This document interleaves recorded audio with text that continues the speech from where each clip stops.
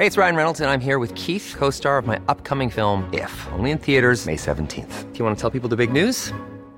All right, I'll do it. Sign up now and you'll get unlimited for $15 a month and 6 months of Paramount Plus Essential Plan on us. MintMobile.com/switch.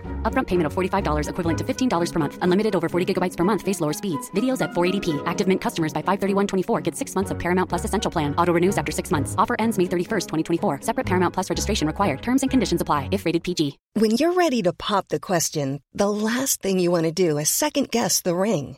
At BlueNile.com, you can design a one-of-a-kind ring with the ease and convenience of shopping online. Choose your diamond and setting. When you find the one, you'll get it delivered right to your door. Go to BlueNile.com and use promo code LISTEN to get $50 off your purchase of $500 or more. That's code LISTEN at BlueNile.com for $50 off your purchase.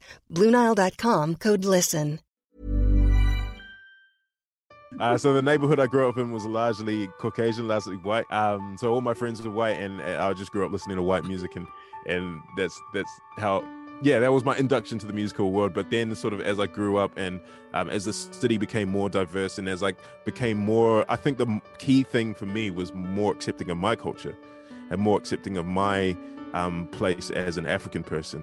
I started to sort of branch out genre-wise as well. I started to be like, okay, you know what? It's not a bad thing for me to love African music, for me to love hip-hop, for me to love, you know, these other styles, and I should be able to be all of me, you know what I'm saying? So my production sort of went in that direction as well. I started exploring these other genres, and then eventually I kind of wound up in hip-hop, but not sort of mainline hip-hop. It was like a hip-hop influenced by all these other parts of me.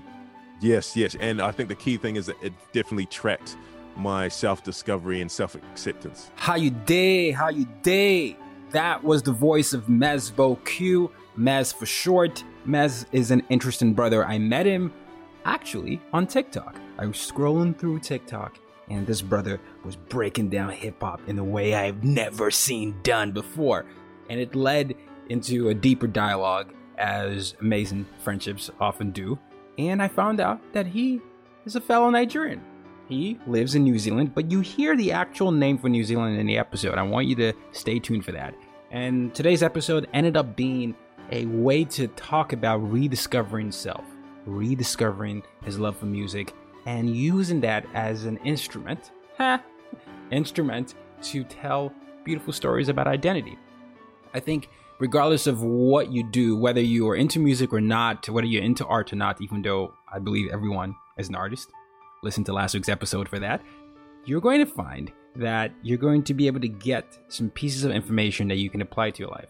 A lot of life is about knowing who you are. The more self-aware you are, the better you become as a person and as a citizen of the world. So take every single piece of note and knowledge you can get from this episode and enjoy.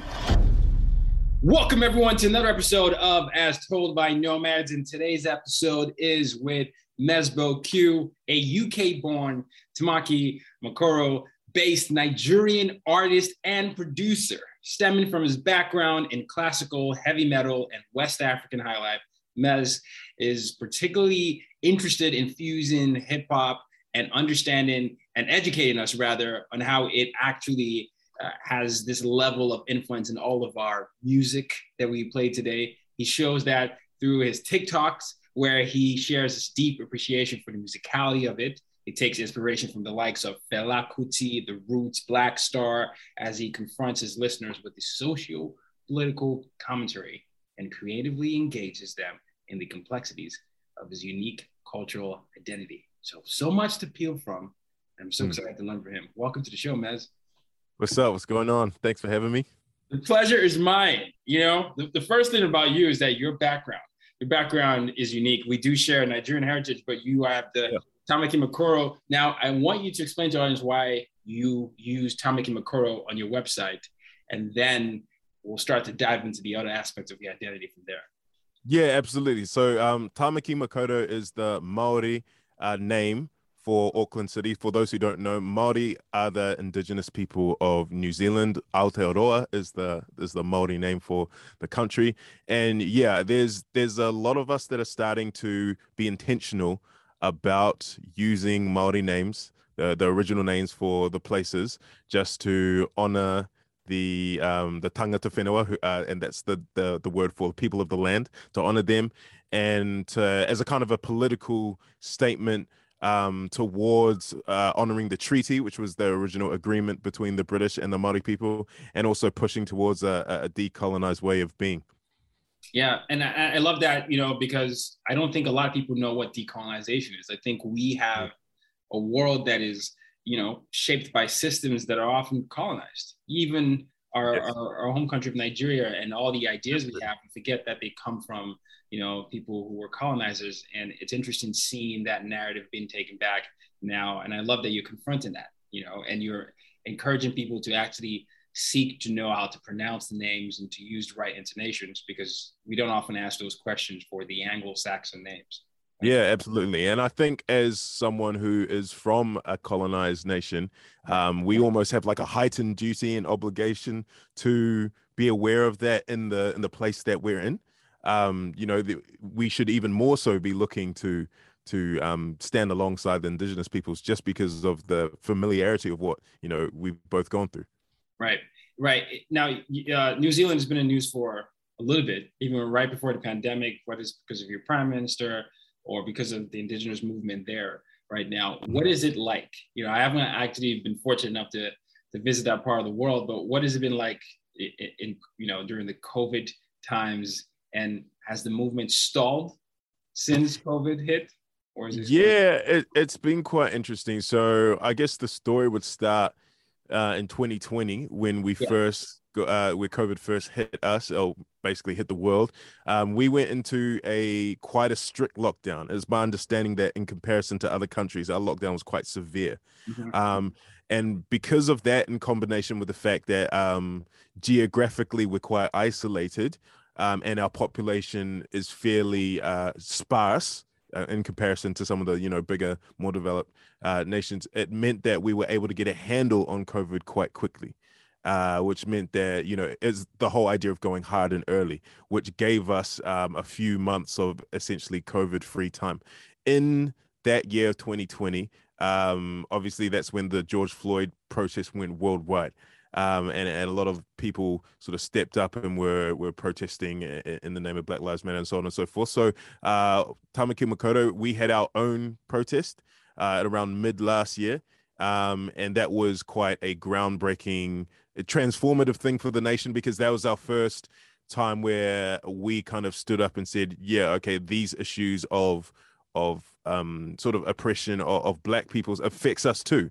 And we sort of highlighted the fact that there were Black and African peoples in New Zealand, which was something that surprisingly a lot of people weren't actually too aware of. They thought that there might have been one or two, but there's actually a decent community of us here.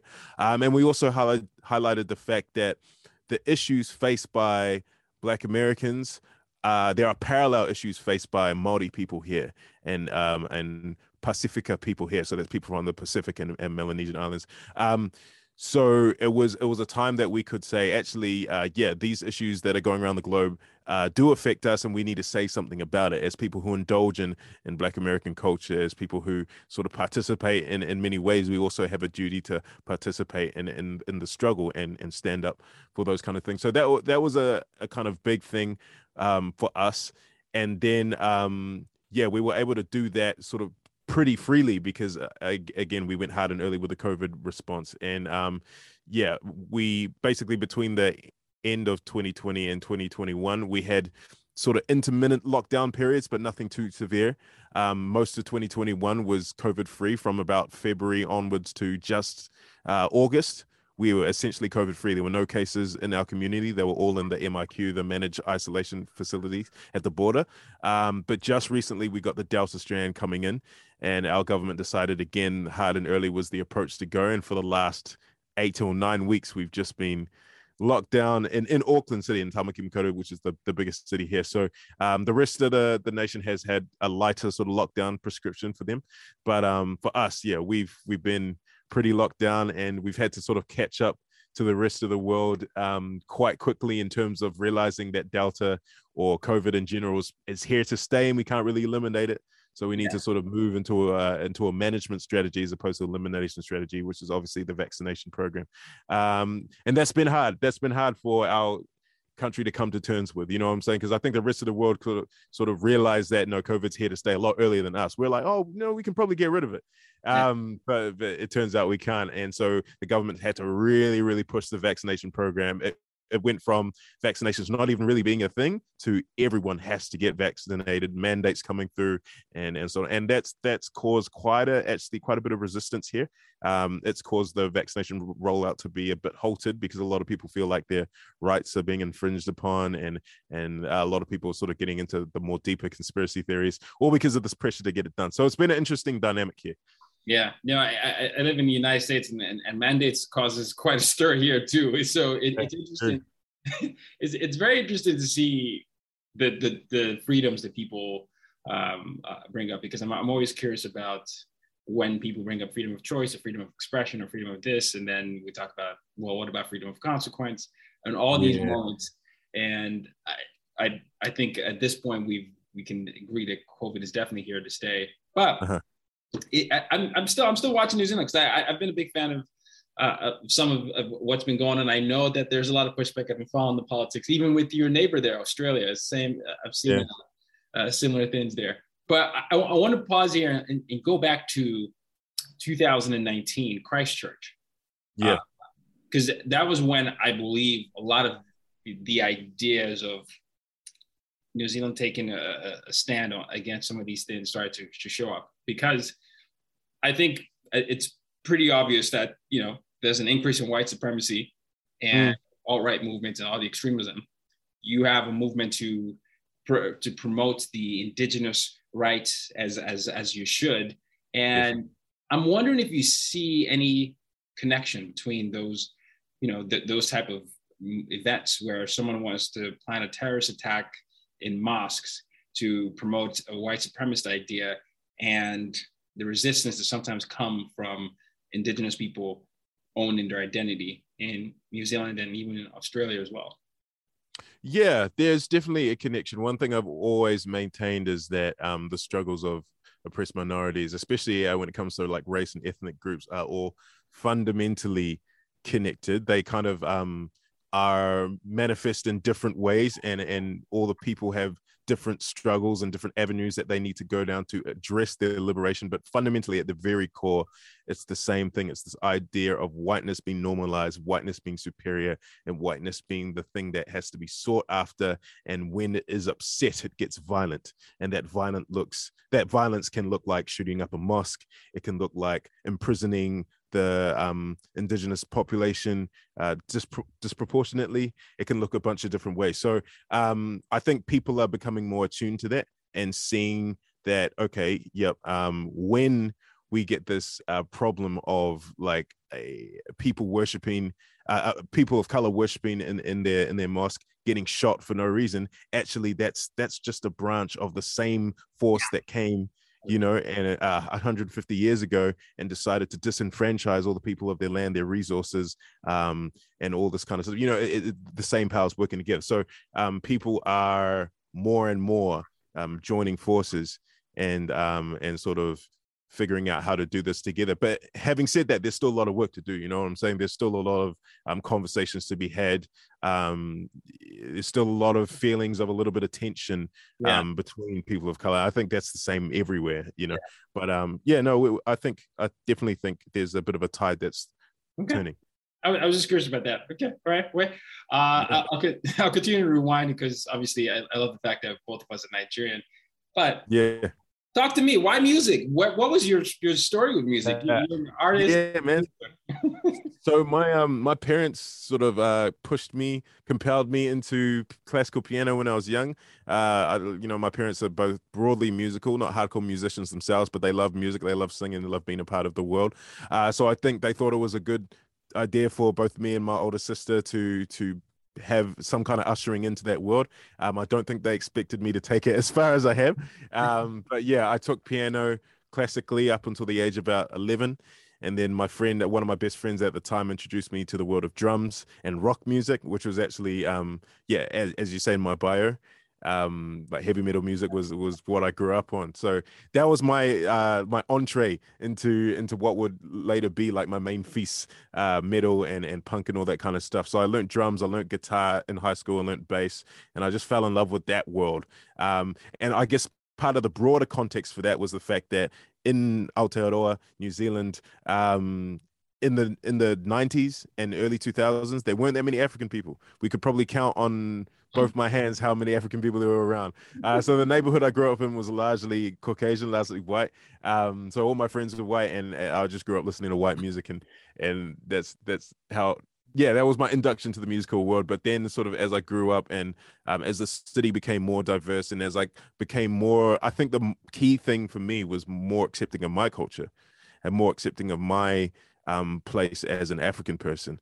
I started to sort of branch out genre-wise as well. I started to be like, okay, you know what? It's not a bad thing for me to love African music, for me to love hip hop, for me to love, you know, these other styles, and I should be able to be all of me. You know what I'm saying? So my production sort of went in that direction as well. I started exploring these other genres, and then eventually I kind of wound up in hip hop, but not sort of mainline hip hop. It was like a hip hop influenced by all these other parts of me. So you started to find yourself even more as you got older. Yes. And I think the key thing is that it definitely tracked my self-discovery and self-acceptance. Yeah. I'm watching this this limited series on Netflix. It's called Colin in Black and White. It's Colin Kaepernick's limited story. And he's navigating his youth, his formative years. And you can see how he starts to discover his blackness, in a white world. And he's learning, and what he was saying is that he didn't have the language or vocabulary back then, but the older he started to figure out. So I'm hearing something similar, because it was the same thing for me moving around all over the world. You just take on ideas that you don't even sometimes realize are kind of limiting yourself. And then you're like, oh, wait. And I think the difficult thing for African people in New Zealand, African immigrants in New Zealand, is that we didn't have the proximity that you guys have to Black American culture. Like if people see you and they don't know anything about you, they assume that you're Black American. You know what I'm saying? We didn't really have that here. We were quite obviously different. And the ones who sort of controlled and were the face of the sort of urban culture, if you want to call it, in terms of music and fashion, all of that, were the Māori and Pacific Island people. So as Black people, we definitely struggled to find our place, and we struggled to find who would be our cultural icons or cultural models to follow. So it was a little bit isolating, because we got the racism from the white people. We also got the racism from the indigenous people. And we the only ones we could look to see ourselves were Black Americans on TV. Or but it was we were made painfully aware that we weren't that. The way we talked, the way we our identities, our home life was so different. So it was a big struggle. And so I think my story musically is one of coming to grips with who I am. You can definitely even see in my music how I've tried to emulate all these different expressions of Blackness in search of my own. And it's only very recently, respectively, that I've begun to settle in my own. And we're going to dive into your album soon. I just wanted to highlight another Nigerian, what's the word for New Zealand again? Aotearoa. Another Nigerian, Aotearoan. Aotearoan. Easy addition. Easy addition, Israel. MMA. He's also Nigerian, and I remember I was watching this story of him as he figured out his passion and fighting and breaking out of the cultural norms, if you will. Yes. Which are sometimes, or not sometimes, definitely suited against Black folks when you think about the limited options. So it's interesting. So yes, you are a genre bending artist, and I'm always drawn to genre bending artists, because I've never liked the idea of just deciding that if you're this, you can only do that. And in your album, The Future Was. That's some people don't think that's English, man. What are you telling us? Are you going forward and backwards? Well, that was the premise of the album, was to kind of blur the lines between future, past, and present, and to sort of show the interconnectedness. So one of the themes that is running along the whole album is this idea of time travel. Like the album starts off with this time traveler from this hypothetical future where, say, Africa is liberated and free and economically and socially and strong and all that kind of stuff. That time traveler comes back to our sort of domain, and he speaks with the African diaspora and says, look, keep fighting, keep pushing for justice, keep working, because if you persevere, if you don't stop regardless of what happens, you will get to where we are. So that kind of sets the scene for the rest of the album. And then throughout the album, I explore like more personal themes of, say, me going into my own past, or me looking into my own future and talking to my future self, and my future self talking back, and those kind of things. So it's very much a temporal kind of exploration, and that follows the fact that like one of my biggest things in sci-fi in terms of my hobbies, I love time travel. Like the idea of time travel is just amazing to me. I love everything to do with that. So I thought, why not incorporate that into my music? No, it's brilliant, and it's so. This is a concept album? Is that what you would say it is? Yeah, I guess it's a concept. It didn't really start that way, but because I just started writing songs, to be honest with you. But then as I looked at every song that was coming out, I'm like, oh, there's this running theme. So why don't I sort of package it and sort of present it in that way and highlight those themes in each of the songs? Yeah. One of my favorite artists, he doesn't put out as much music anymore. It's Lupe Fiasco. So he had the Cool. And then when the Cool came out. When you're ready to pop the question, the last thing you want to do is second guess the ring. At BlueNile.com, you can design a one-of-a-kind ring with the ease and convenience of shopping online. Choose your diamond and setting. When you find the one, you'll get it delivered right to your door. Go to BlueNile.com and use promo code LISTEN to get $50 off your purchase of $500 or more. That's code LISTEN at BlueNile.com for $50 off your purchase. BlueNile.com, code LISTEN. Hiring for your small business? If you're not looking for professionals on LinkedIn, you're looking in the wrong place. That's like looking for your car keys in a fish tank. LinkedIn helps you hire professionals you can't find anywhere else, even those who aren't actively searching for a new job but might be open to the perfect role. In a given month, over 70% of LinkedIn users don't even visit other leading job sites. So start looking in the right place. With LinkedIn, you can hire professionals like a professional. Post your free job on linkedin.com/people today. It's like, okay. And he often talks about, sci-fi, and he has a love for martial arts. So I will see the influence of that. Where can we get The Future Was? So that's on Spotify, Apple Music, Amazon, all the main streaming sites, or Bandcamp if you want to purchase it and do it that way. And also there's a new platform called Audius, which is supposed to be a like crypto NFT sort of based thing. Yeah. A lot of people are getting into that now because it bypasses the middleman a little bit and affords most of the royalties to the artist. So that's a place. My album's on there as well if you want to try and get it there.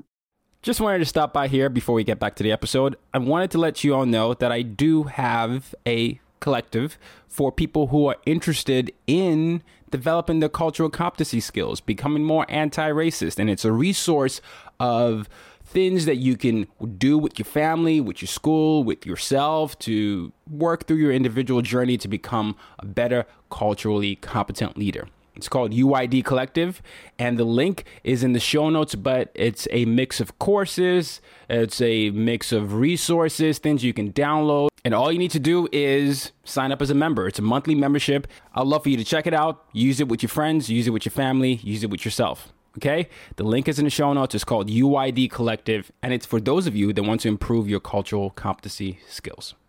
Back to the episode. No, absolutely. I have it. I put it on my Apple, but I definitely should get the other platforms. Whatever is the platform that'll give you the most money, that's the one I want to get.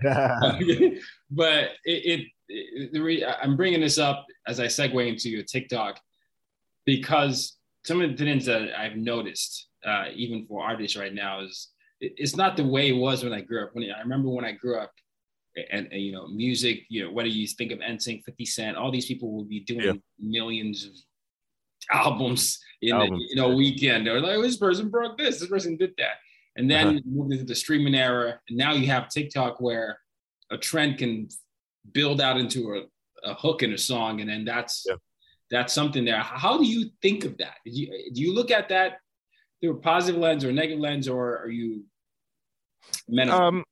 I think I'm neutral. You know what I'm saying? I think the landscape of music is ever changing. And as technology accelerates in its shift forward, which it always will, it will keep accelerating. Music is going to follow. You know what I'm saying? Music is also going to, the music industry is going to have to accelerate in the same way. So yeah, as soon as social media came along, all of a sudden the idea of music marketing or having a presence meant having to be on social media. You know what I'm saying? Like for me, in my high school years, it was MySpace. As soon as MySpace was there, if you're a musician, you're on MySpace. You know what I'm saying? Yeah. You weren't a musician if you weren't on MySpace. Like you just didn't exist because no one heard of you. No one knows when to go to your gigs or anything like that. And then sort of Facebook followed, and then Spotify, and then Spotify blew up. And all of a sudden, if you're not streaming your music, if your music's not streaming, you don't exist. No one knows where it is. No one can get it.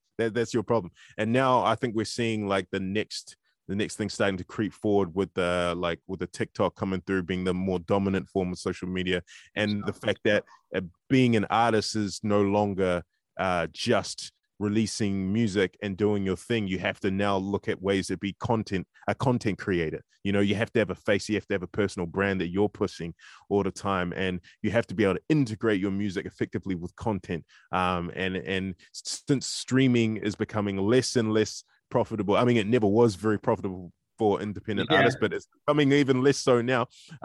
Artists have to sort of examine ways in which we can make this new landscape work for us, and TikTok and other social media platforms, and also this new audience thing with this NFT and stuff like that. We just have to be forward thinking, you know. So it's annoying somewhat because especially in our generation, we're seeing things change so much. Like, as you say, when we were younger, it was CD sales.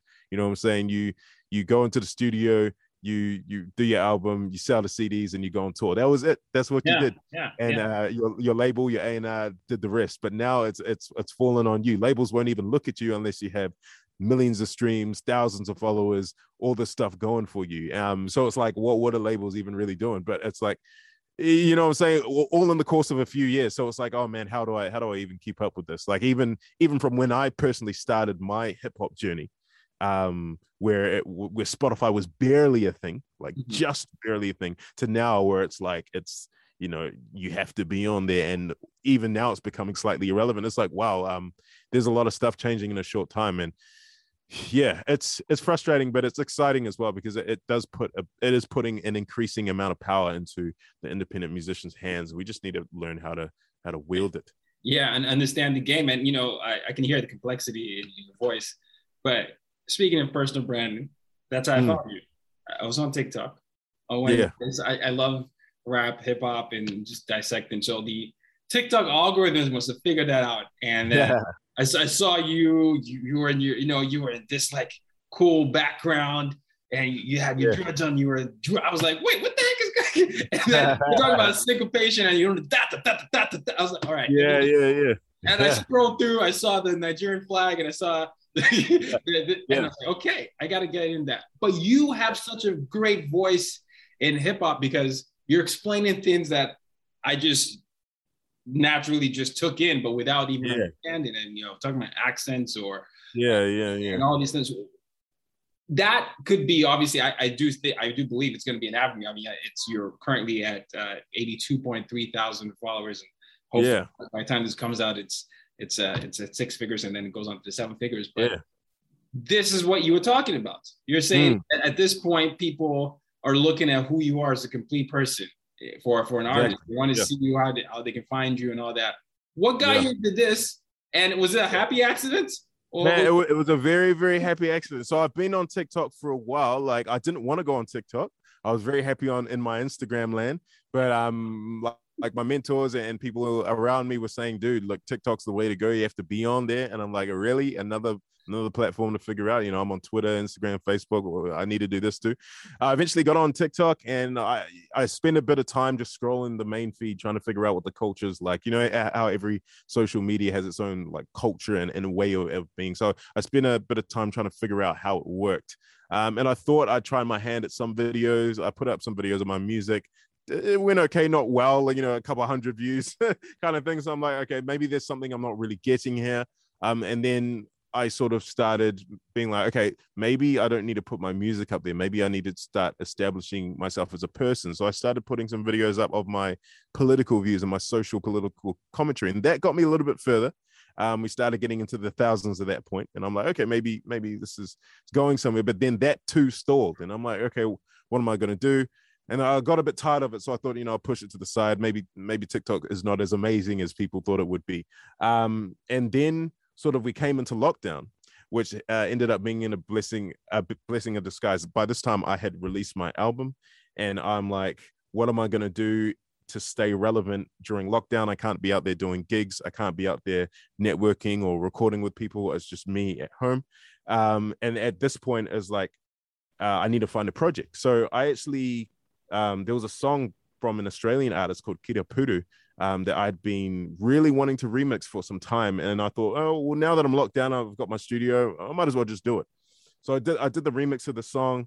And then I was like, how am I going to promote it? Let me go back on TikTok, and maybe if I do something on there, it might be quite good. So I decided to make a video explaining how I approached writing the verse to that remix, right? Like how I sort of delivered my rap a little bit behind the beat to create a kind of swag. And I alluded to the fact that this is quite a popular technique in hip hop. So that was my first sort of TikTok video called the first one that kind of blew up a little bit. And man, did it ever blow up. I think it's at like 1.8 million now, which was astronomically further than what I had even imagined. I didn't realize that, I didn't realize that so many people would grab onto it and be like, this is something. So as I saw it take off, I was like, okay, why don't I put out another video explaining how I do another technique in one of my other songs? And that's how things started happening. That video also did well, and the next video also did well. And so I'm like, okay, maybe there's something here. And then it kind of started to fine tune and specify into something where I'm actually focusing on my background as someone who has music theory experience. Yeah, you do. And someone who is a drummer and who understands rhythmic techniques and applies it to rap. You know what I'm saying? And sees and identifies the fact that people who do rap and people who do this kind of stuff are actually applying a lot of these rhythmic techniques without knowing. So maybe I can just make videos unpacking what these are and identifying what these are, and show how rap itself is quite a complex rhythmic enterprise. You know what I'm saying? And yeah, people just absolutely loved it. We have people all the way from like obviously rappers, producers, then you have music professors, people who are like very much into the music education realm, who don't really pay much attention to rap, suddenly being like, oh, all these things that we teach in our classes are applicable in rap. Let me keep listening to this guy and see how maybe I can reach some of my other students. That kind of vibe. And then you have other people. You have jazz musicians that haven't really given rap much of a chance that listen to my stuff, and they're like, oh, actually a lot of these principles that I've learned in jazz or that I practice in jazz apply in rap. Maybe let me go and listen to some rap. So it's like a broad array of people who come and listen to what I have to say in these videos and take something from it for them, which has been quite amazing. I love that. And for the kings, queens, and royalty who are listening right now, I hope you're taking in some lessons here, because, what Mez was talking about was he started something, he got information, and he used that to see if he could try another approach. He got some information, it stalled. And then, he was letting his creativity, wander, stumble an idea. Let me try this, let me try that. Yeah. And then once you found something that worked. That's it. Yeah. And you've been consistent, because the interesting thing with you now is, your background, we started off with this podcast talking about how you have a background of heavy metal, everything, you play all these instruments. And today, if someone else is looking at that right now, there's a version of that story that is, oh, gosh, I'm playing all these instruments, now everything's on the computer, I don't know how to do anything anymore. Yeah. But the other version is what you're talking about, is like, well, this is actually a chance for me to use, be a thought leader in the space where you can apply all these things and actually get people to fall in love with the artistry of music. The professors, the education. Yeah. Well, what the crazy thing for me is like the whole thing has come back full circle, because my intro to music theory was when I was that 4-year-old kid being pushed into piano, having to learn all these how to read music, having to learn all these weird Italian terms, having to, all these things. And all of a sudden now I'm teaching rap using that theory that I learned when I was 4. And people's minds are being blown by it. And it's crazy that I had to return back to that. See, like, I think the struggle with me is that I've only ever wanted to show small parts of me at a time. I've always wanted, like, if I got into metal, I didn't want people to know about my classical side or know about anything else. I was like, I'm a metal dude. Metal's all I do. Similarly, when I got into hip hop, I was like, I do hip hop. That's who I am. I like, don't worry about my past as a metal musician or rock musician or classical. Don't worry about that. Yeah. But now I'm finding actually the way forward for me is to embrace everything. Absolutely. And be like, I'm actually all these things. And this is how all these things have tied together to form who I am now and to create the story that has led me to where I am now. So it's an exciting time for me to do that, because it's like I'm actually falling in love with my journey, a journey that I once kind of not hated, but just didn't really. No, I'm right there with you. Yeah, you know what I'm saying? We live in a world, especially us as Black folks in Afro diasporans in particular, where you're always often caught in the middle. People will try to define your Blackness for you. You try to find your Blackness, and people will just be like, that's professional. That's not good. Go this way, go that way. Exactly, but the beautiful thing can come about when you decide to own your own narrative and impart that. And I think that's what you're currently in the midst of. So it's beautiful. Yeah. Yeah. So I'm going to make sure I put all this in the show notes. So it's Mesbo. So is it Mesbo? Yeah. Mesbo. Sorry, Mesbo Q. Now, is there a story behind the name? Yeah. So Mesbo is just an anagram of my last name, which is Ozumba. Ozumba. Okay. Now, you can find Mesbo Q on Instagram and TikTok specifically. We'll make sure we put that there. The show notes. His album is out. He's often, asked for his opinions on, social political things that have to do with the indigenous and Black folks all over the world as well. So, as you can hear, well-rounded individual, and also a king in the building. So I wanted to give you the last word before I ask you the final question. Anything you want to say to a younger version of yourself, or maybe someone out there struggling with identity right now, man. So I'd say everything that you're experiencing, that you're going through, and that you're learning, it can all be tied in, and there's nothing that is a part of you that needs to be neglected or pushed away. If you feel a little bit different or feel a little bit eccentric and not really fitting in, I know it's cliche to say don't worry about fitting in, because especially when you're young, everyone wants to fit in, but just if you're doing this whole fitting in thing, just be aware that the things that you're trying to push aside will one day be a treasure to you. So you might as well just make them a treasure now. You know what I'm saying?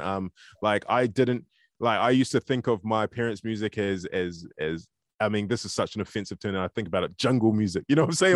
Or sort of like Osa Debe, the kind of a high life, the Fela Kuti stuff. Like, I didn't like it. You know what I'm saying? Because I thought my friends thought it was like really, I don't know, just really weird and African. You know what I'm saying? And now I look back at it and I hate that I thought like that. I'm like, what could my career have been if I just embraced that early? And if I just embrace who I am. So I think, all aspects of who you are important to embrace, and you'll find that it informs you much better, and it gives you more of a clear path and a clear direction, and a clear way to brand and push yourself out there, if you choose to pursue the career musician thing. It is the very cliche thing of embrace yourself, love yourself, but actually you need to do it. Actually, because there's a reason why it's a cliche, because it actually does work. Yeah, no, I love that. That's 100% brilliant. And I co-sign that. The last question is my mission statement reframed as a question. It's use your difference to make a difference. And so, how do you use your difference to make a difference? Well, so I think the thing for me is that I, on a practical level, I do a lot of mentoring for a lot of people in school, students in school who are wanting to pursue a career in music. And again, like I'm pushing that message. I say, look, I'm a little bit different from everyone. You know what I'm saying? Any circle that I'm in, I'm a little bit different. And I know a lot of you guys in school feel that. I know you guys feel that you're not quite fitting in. So I think the way I'm sort of using my difference is like sort of coming and approaching the younger generation and saying, yo, you can make this work. Like you can do whatever you want to, you can be whatever you want to be. As long as you pursue this journey of loving yourself. And I think the next generation is so important because there's a way in which our generation, especially when it comes to our African diaspora generation in Aotearoa, the first generation of sort of immigrants, we're kind of not that we're lost or, you know, it's a lost hope for us, but we're kind of, there's a baton that we have to pass on that the next generation are really going to carry much further than we can ever carry in establishing a new sort of Black African New Zealand identity that we are never going to fully have. So I'm like, if I can show you guys the way, at least to get started, to be like, it is okay to feel different, but all these different things are valuable to you. If I can show them that, then hopefully when they grow up, they'll be able to, create a new culture, create a new way of being that sort of mitigates all the flaws that my generation has and does better and greater things. There you have it. Thank you so much for coming on. We figured it out with time zones here between us. Yeah, we did. We did.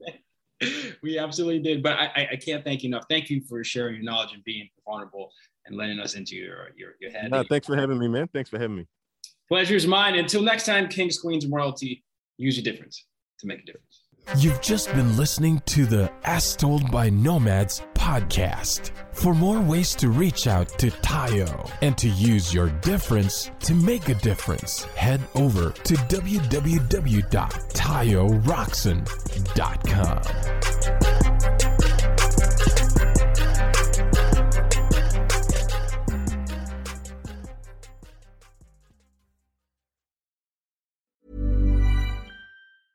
Mom deserves the best, and there's no better place to shop for Mother's Day than Whole Foods Market. They're your destination for unbeatable savings, from premium gifts to show-stopping flowers and irresistible desserts. Start by saving 33% with Prime on all body care and candles. Then get a 15-stem bunch of tulips for just $9.99 each with Prime. Round out Mom's menu with festive rosé, irresistible berry chantilly cake, and more special treats. Come celebrate Mother's Day at Whole Foods Market. Hey, it's Paige DeSorbo from Giggly Squad. High quality fashion without the price tag. Say hello to Quince.